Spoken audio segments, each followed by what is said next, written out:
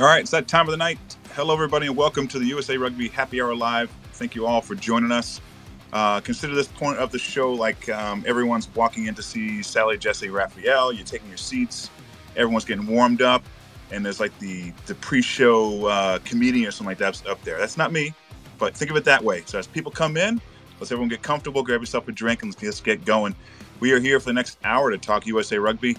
To get further updates on future shows and news about USA Rugby, Major League Rugby, and more, follow Eagles Overseas and Rugby Morning here on Twitter and most other social media channels. Tonight's show is brought to you by Myaderm, a leader in CBD products. Save 20% on your order with discount code EAGLES at myaderm.com. That's MYADERM.com. And speaking of Myaderm, congrats to our Myaderm pack winner from our last show, Ryan Kirby. Look forward to giving more away, from Myaderm. They're a great company. I am Bill Baker of Eagles Overseas, host of Eagle-Eyed Rugby Podcast. Hey, and my co-host is here, John Fitzpatrick. Hey, Bill, good evening, everyone. And Bill, I just got to say, you dated yourself with that reference. Sally, Jesse, Raphael? Yes, I did. Hey, can I mute you? So soon in the show? So soon. But anyway, John, I'm looking forward to tonight. We've got really good guests. We have 3 guests tonight. It's going to be freaking awesome if you ask me. We got a lot to talk about. We got not just one, not 2, but 3 boots on the ground in New Zealand who are willing to talk to us, which is even a better thing that they're willing to talk to us. So before we get to that, let's kick in some news. John, take it away. Yeah, sure. Let's just start with Major League Rugby. There's been a flurry of MLR players signings and re-signings the last 2 weeks. I think probably the biggest one would be San Diego Legion trading for USA Eagle Marcel Bracchi.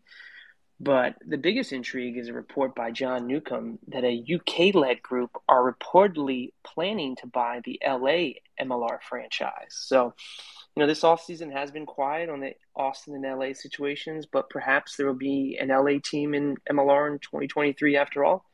Bill, stay tuned for more, I guess. Yeah, I'm pumped. There's been some really good news on MLR going around lately online. A lot of trades, actually a lot more trades than I expect I've seen in the past. But let's jump into some overseas stuff. First of all, the squad for this weekend's World Cup match against Japan was just released a couple hours ago. A few changes of note that I noticed. Maya Beiser comes in at fullback, moving Alev Kelter to centers. Veteran Katie Benson will have a chance to earn her 30th cap. There's only been 10 women's Eagles who have ever done so, including one of our guests later on tonight. This match can be viewed on Peacock at 9:30 p.m. Pacific time Friday, 12:30 a.m. Eastern time. That's going to suck for me. But the replay is on Saturday at 10 a.m. on CNBC. Also this week, USA men's Falcons face Uruguay 15s tomorrow. 6:40 p.m. Eastern Time kickoff. The live stream to be announced. We'll be sure to post it here on Eagles Overseas and Rugby Morning as soon as possible. Then Friday, USA National A team faces the Toyota Cheetahs. That's Ruben de Haas's former club, also his father and grandfather. That's a cool story. Some of the names that we expect to see in Dubai who are in the starting 15 include Paula Sike, Christian Dyer, Nick Savetta, Bryce Campbell, and more are all in the squad. So that should be a good one to watch. And you can watch that on Flow Rugby at 12:30 p.m. Eastern Time on Friday. So I'm looking forward to skipping out of work to get into that. All right, speaking of getting into things, let's get into it. We got a couple guests right now joining us. Let's introduce them both right now. Dialing all the way in from the land of the long white cloud, also known as New Zealand. That's what Wikipedia gets me. She's a member of the 2017 and this year's Rugby World Cup player pool, WPL board member, and current member of Colorado Grey Wolves. Hope they all got that all right. Sam Luther. Hi, Sam. Hi, thanks for having me. Did I get any of that right? All of it right. Yeah, you did great. Woo. And there's lots more, but we don't have that much time. Also joining us is a member of the 2010 and 2014 USA World Cup teams, a Barbarian, and also coach of the WPL All Blues, to name a few things also. Welcome, Hannah. Yeah, thanks. Good to have us. You must have Wikipedia'd something, huh? Well done. Our research intern, her name is Pedia Wiki. It's good. She's good. She deserved a raise. Move her up to intern. So are you two traveling together? We are. Yeah. We've Sam got over here last Saturday before the start of first day of World Cup, and we'll be here through the end. John, take note there because we have some fun questions at the end, so John knows what to write down. So Hannah, since we're talking now, we talked briefly. You've been coaching All Blues in California, but you have been in New Zealand for a while now. You no stranger to New Zealand. Obviously, you played for Otago in the FPC a few years ago. Other than the World Cup, what brought you back to New Zealand? Are you climbing like New Zealand's version of the Appalachian Trail? Actually, we did go out hiking yesterday, and I met a guy who's doing the Aotearoa. But nice. Interestingly, no, there's not quite enough time to do it. But no, I came back over to help coach with Otago for the FPC season in July after we finished up our WPL campaign end of June. So just wanted to get a couple of months in and just sort of see things. What Scott Manson has done with the management group down there. It was different as a player, so just good to see some of the coaching side of things. Now, Hannah, I just thought of this right now. Is that so? Players oftentimes go overseas, get more experience or whatever, and come back or get more experience even at home. Is that the same thing for you as a coach? Is this a learning experience for you as well? Yeah, absolutely. I mean, some I sort of take a different route, I think, but a lot of this is just any way we can develop as coaches is good. And I think gaining different perspectives and seeing things from different parts of the world, how they're executed, it can only benefit us. You get to pick and choose sort of the things that you really like and bring it back to your own programs. And then, sort of see what doesn't work for you. Sometimes that's just as good, but just being able to sort of, more tools in the toolbox, just like as a player, not a bad thing. And Sam, like we just heard, you here just for the first week so far. How has your trip been so far? I mean, you got thrown right into it pretty much. A day into it, you were at the USA match? For sure, yeah, just a little overnight flight, and then you're jumping straight into the side, the stands to cheer on the girls, right? So it's been awesome. It's absolutely beautiful here. Maybe a little bit less hiking. I'm not quite as adventurous as Hannah Stolba, but it's stunning. That's great, Sam. You mentioned it, USA versus. Let's jump right in and talk about it here. Sam, I understand you might be a little bit hoarse from cheering on the Eagles last weekend. You said it was beautiful here. What was the atmosphere like at the stadium? There was a really good crowd there. What was the atmosphere like from your point of view? Well, Saturday, the first day of games was awesome. By the time I got to the third game, which was the New Zealand game, right? Like it felt like a Pats game. Right? Stands were packed. It was just tears were shed during the haka. It was really a moving experience as a player and a fan to see that level of support and excitement.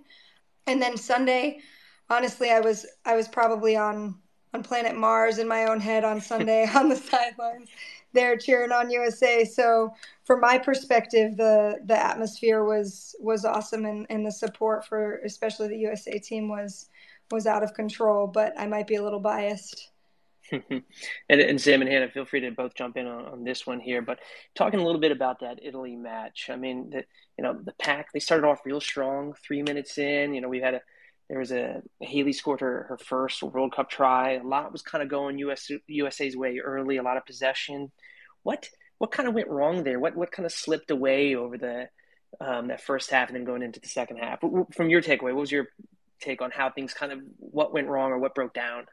I don't know if it's what went wrong so much as we let the momentum shift there. Mm-hmm.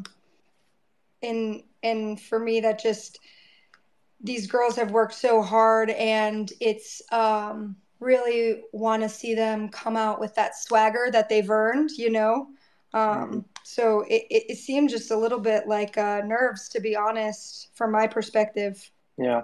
And then Hannah, as a coach, what would you be telling the players after a loss to Italy, knowing that they've got, to seemingly probably have to put up a big number against Japan, and of course, that big test in the final pool there against Canada. What are you telling the players after a loss like this?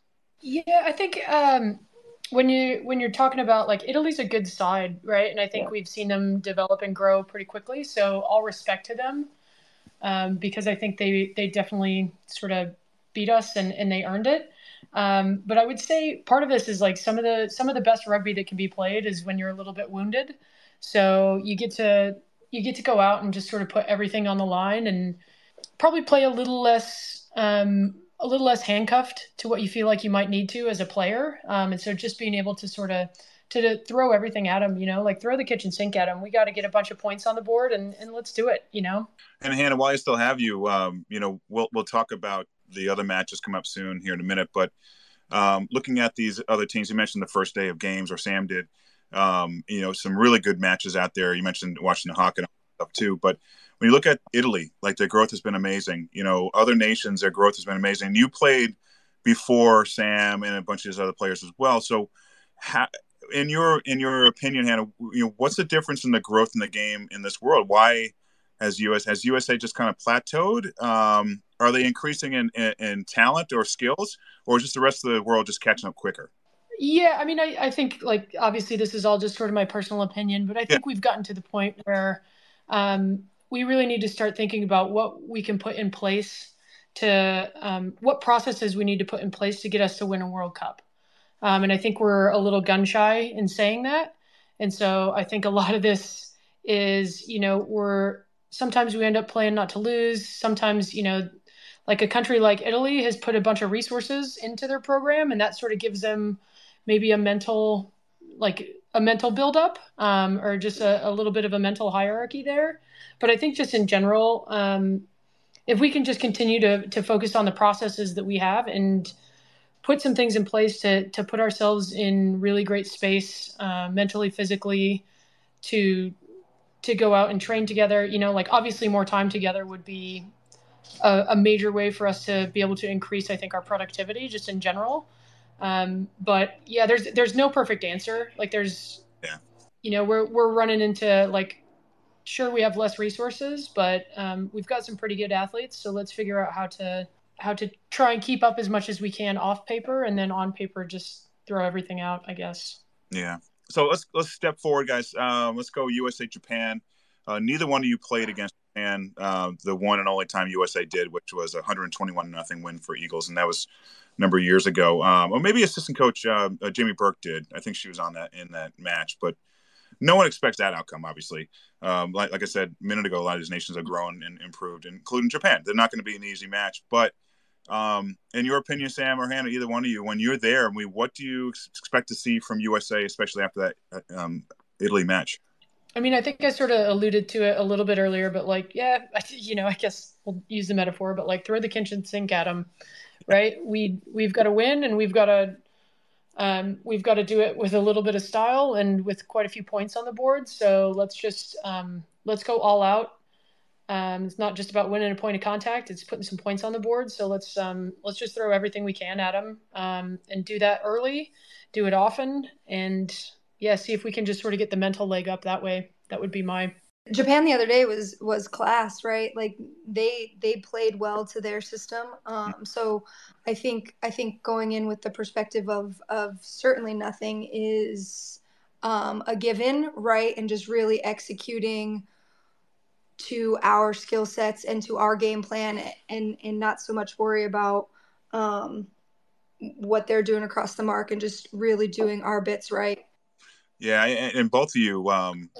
So I was at my collegiate's rugby team's 50th anniversary recently, and went out to the old boys match. And I was sitting on the sidelines going, "Give me some boots, give me some shorts. I can do this. I know knee surgery, but put me in." But as you two now, Sam, I saw a cutaway of you during the game, and you had the USA jersey on. Come on, you two are like, "Hold me back, get me out there," pretty much, right? Honestly, I have so much pride and faith in everyone on that roster right now.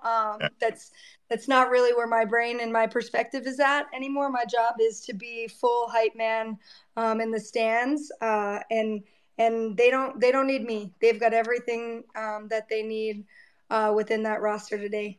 I think I had made a joke to Rob a couple of years ago that I would just be Stephen Donald, and I'd be white baiting on the west coast of New Zealand if they needed to throw me in an extra tiny jersey. But I don't think he got it. He's British. He doesn't quite get the Kiwiisms. So yeah, and I haven't picked up the name the Beaver yet, which is I'm happy about that. But just in general, no, I think, like, for me, it's been a really good transition into coaching. Right, sort of been doing it off and on for 10 years. And I like this perspective that it's actually giving me. We always miss playing. I think there's always going to be that bit of missing playing. But just in general, I'm really enjoying the coaching side of things. And so being able to come at it and look at it from that perspective, I think is one that I'm appreciating right now. Hannah, you played, let's talk about playing in a Rugby World Cup. You played in 2010, 2014. What was your experience like playing in the Rugby World Cup? Yeah, well, to be fair, I mean, I'll say I went to 2010, but I did not play. I was an injury reserve that got called up after the first match when a teammate got injured. But the experience, I think, being at those two different World Cups with two different head coaches, and just sort of seeing the different ways coaches run their programs, I think that's giving me a lot of sort of background and just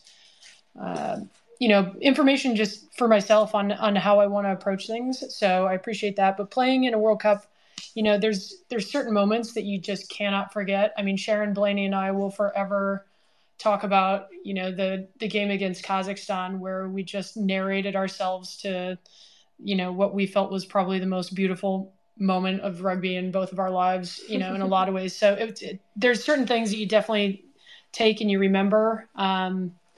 But I think part of it is sometimes you forget to just enjoy being here. So that's one of the things for players is really making sure that you realize all the work that you put in and that you're here because of that. That's not always an easy thing to remember as a player. Sure, absolutely. I can imagine, just the emotion and the raw adrenaline that is flowing through you when you step on the pitch to represent your team must be really neat. And we're going to be talking with Hope Rogers a little bit later here, but she's playing in her third World Cup now.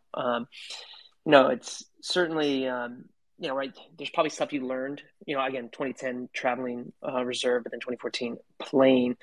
Was the experience the second time around different? Did you took less of it for granted? Was your approach a little bit different? Was there anything different about the first or second experience?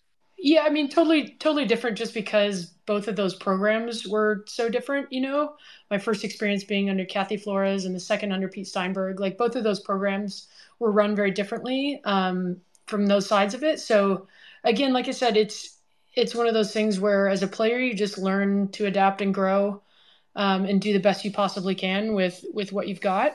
And so, yeah, I guess I was sort of thinking like one of my favorite things about playing at a World Cup, one of the biggest memories outside of that that one score is, just the feeling of your sort of boots on the grass and singing your national anthem and having your best sort of mates around you and all having sort of a common goal there. And it's a pretty beautiful experience. But it was great in both settings. I don't think I'd change it, We do have our first question on DM. It comes from a listener, John Corbett from down in Australia. Guys, he asked, what is the potential of this event and how many teams would you like to see in it ideally? Yeah, in the World Cup, I imagine John's talking about. I think the expansion to a 16-team World Cup is absolutely necessary. I think we're going to see it, especially this is going to be the most competitive World Cup that we've ever seen. And I think it's really hard to say sort of 1 through 12 who ends up where I think in the past couple of World Cups, it's been pretty clear who's going to end up, top 6 at least. So I think that's a really neat thing about this World Cup. And I think it shows that we need a 16-team World Cup just to make standings even easier at the end and sort of the outcomes easier where, you're playing for top 2. You're not just playing for possible third, but, top 2, third best team. Like it just makes it really awkward. So I think having that 16th team is going to be really monumental. And I think seeing this World Cup, it shows that there's a need for it. Yeah. I hope someone is keeping track of all of the data around ticket sales and people tuning into the live stream, because John's question around the potential for this event, right? It feels like a really pivotal time for women's sports in general, and what better way to sort of highlight the need for investment and resources for women's rugby in the world, right now than a 40,000 fan sold out game, right? Like it clearly there is a desire. Now we just have to sort of build the mechanism to make sure that we can give the fans what they want and what the players deserve. Let's come stateside. As I say that, again, listeners, if you want to ask more questions about the World Cup, please, it's okay. We can do this out of order. There's no rules, really. Well, there are some rules, but not that kind of rule. But come on up, ask questions. But let's jump to stateside. Let's talk WPL. You two have been working hard on making WPL a success, directing it towards professionalism one day. Let's talk about the current state of the competition. Either one you jump in. Are we back to pre-COVID form at the very least? Are we back to pre-COVID form? No, I would unfortunately say not yet. I think taking off two years of rugby domestically really hindered us both in our ability to organize and our ability to execute at a high level. And really it was that in and of itself where a few of us were like, this isn't sustainable anymore. We were really grinding it out and making it work because we knew what it felt like to make it work. But 2 years off, we sort of forgot. And if we want it to be something that grows and is sustainable and isn't so reliant on the backs of the players themselves, we have to make some real serious changes. And like, what kind of changes? Can you talk more specifically about that? Are we talking about money? Obviously, are we talking about us, dividing the league up a bit more, where it's more regional? What kind of changes are you talking about? Yeah, I mean, financial investment for sure, always, but even still, part of it was taking a step back and sort of assessing the infrastructure of the league, right? Like it's a completely player-run league, and it has been the entire time it's existed, which honestly is a testament to the grit of women's rugby players in general. But it's how do we set ourselves up for growth, right? We need a true nonprofit board of directors that can run vision and strategy. We need a true staff layer so that the capacity is to run and organize and elevate the execution of the operations of the league, where it's not, you're not taking phone calls from a different team while you're also trying to boot up for your game. So just some things like that from the league level. And then we need more rugby in the US. We need more high level competitive games.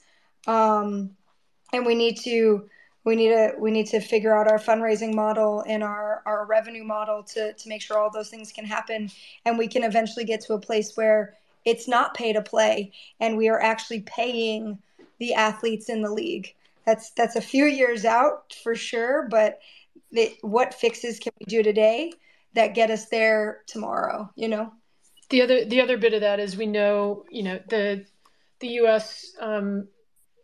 Outside investors will quite often see money signs when it comes to this, and we know the landscape of women's rugby in this country, and we know that it's not just such an easy fix as to, like, in terms of player welfare and what is best for all of us here in this country is quite different than it's just a different landscape. So really trying to take in some of the account, but basically saying, we look at like the English Premiership and they'll play 18 regular season games and we were playing 8.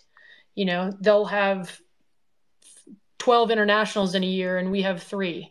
And so just in general, when we look at the international stage, they're able to compete at that because they've been in the arena, they've had the pressure put on them in multiple ways before, and we have struggled to sort of mimic that, even to give people that type of experience. And so I do think that's sort of what you see when it comes to a World Cup, where it's like we just don't have people who have had the same experiences consistently enough times. And so we need to create the mechanisms and the opportunities for folks to have that. All right, we have 2 listeners with questions. Let's start off with our friends at the Scrum of the Earth. Hey, thank you so much for having me on. I really appreciate it. I'm really curious. So it feels like women's rugby is at a new level. It feels like this is a breakthrough year in a lot of ways. I think it's proof positive that the the professional model is working because, the way I've heard it described is a sort of a changing of the guard where, these new teams that are actually willing to invest money, it's paying off. And we've got this sort of massive top three. But I just wonder, is this like, it happened with women's soccer, where all of a sudden women's soccer blew it up, and then suddenly Major League Soccer became a thing in America, and people started paying attention. To me, women's rugby has the chance to do the same thing, where like the women have always been ahead of our men's program, and here we are on this massive stage. Is this the beginning of a renaissance for USA Rugby in general, led by the women? Well, yeah, I think part of that's what we're talking about, right? Like we know the landscape and we know sort of the hindrances and what that looks like. So it can't just be, here, let's just throw a bunch of money at it and see what sticks. It really does have to be how do we build this and make it work for all of the different parties and inside of, this sort of unique landscape that is the USA, that nobody else has to deal with the same. God, I bought a house in Minnesota last year and I can't get onto a field 4 months out of the 12 months of the year. It's just like there are things, and it's too bloody cold, but that's a whole other argument. But yeah, there are just things that we have to do. But I do think that this is a tipping point in a lot of ways. We just have to make sure that we get the infrastructure right to actually make this sustainable, because I think that's the biggest thing. Like, we need systemic growth and investment, not just, an initial boom, let's just throw a bunch of money at it and see what works. The other piece to build off of that too is the WPL was originally put together to be a pipeline for national team players, right? And that is so important, and definitely will be a outcome. But what we need to start thinking about now is developing the domestic game so that we're just at a level where everyone is playing the highest level of women's rugby available to us in the US. And it doesn't matter if your end goal is to be on the national team, right? Like, that product is going to naturally have that pipeline be its own thing, but we're providing a platform and a space for elite level women's rugby holistically, regardless of what your end goal is as an athlete. And I think that that's just going to do so much good for the game overall, in general. Love it. And great question. So we had one other question, but I think he's dropped out. He's just listening in now. So what we're going to do is we only have a minute left with you guys. So I want to ask more questions. Sam, you have a new podcast, Scrum Down USA. Tell us about it, and what drove you to get your own podcast. Yeah, actually, it's the brainchild of my friend Ali Schrenker, who's also part of the pool for this World Cup. And really, the thought process behind it is providing a platform for everyone in women's rugby and in rugby in general. We hope to get some men on there too. About let's shed some light on the stories and the experiences of what it means to play rugby at an elite level, at national team level, club side, and hopefully by sharing the stories, we can start to see the themes where we need to make the most improvements, right? Right now, I think part of some of the lack of investment gets to happen because there's so much turnover of players, right? And it's always a new problem, right? Or a new lack of investment, whereas we've been seeing it for a long time, and some of it's really simple fixes. And also, I think that in general, they're going to be really fun stories to hear too. So I'm super excited to sort of use it as a platform, have all the people that we know and love share their stories, and use it as another mechanism to elevate and grow women's rugby. Well, it sounds awesome. Looking forward to listening to some episodes. Sam, Hannah, thank you both so much for joining us from New Zealand. Enjoy your time while you're down there, and let's go Eagles. Awesome. Thank you so much for having us. Yeah, thank you. Let's go USA. Awesome. Go Eagles. Yeah.